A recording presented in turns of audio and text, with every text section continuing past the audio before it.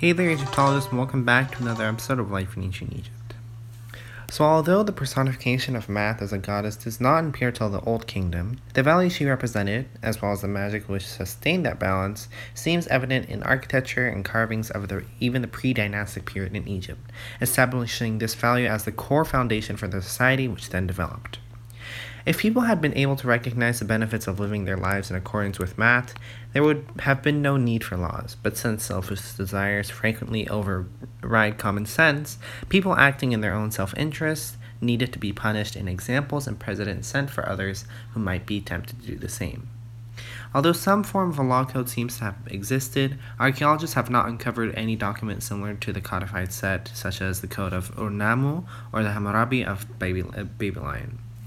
The Egyptian literary work knows the tale of the eloquent peasant, establishes a law code and an administrative judicial system that has been in place long before this time. Some law code existed during the pre-dynastic period, but an actual system had to have been in place by the early dynastic period in Egypt because it was already in use in the early years of the Old Kingdom.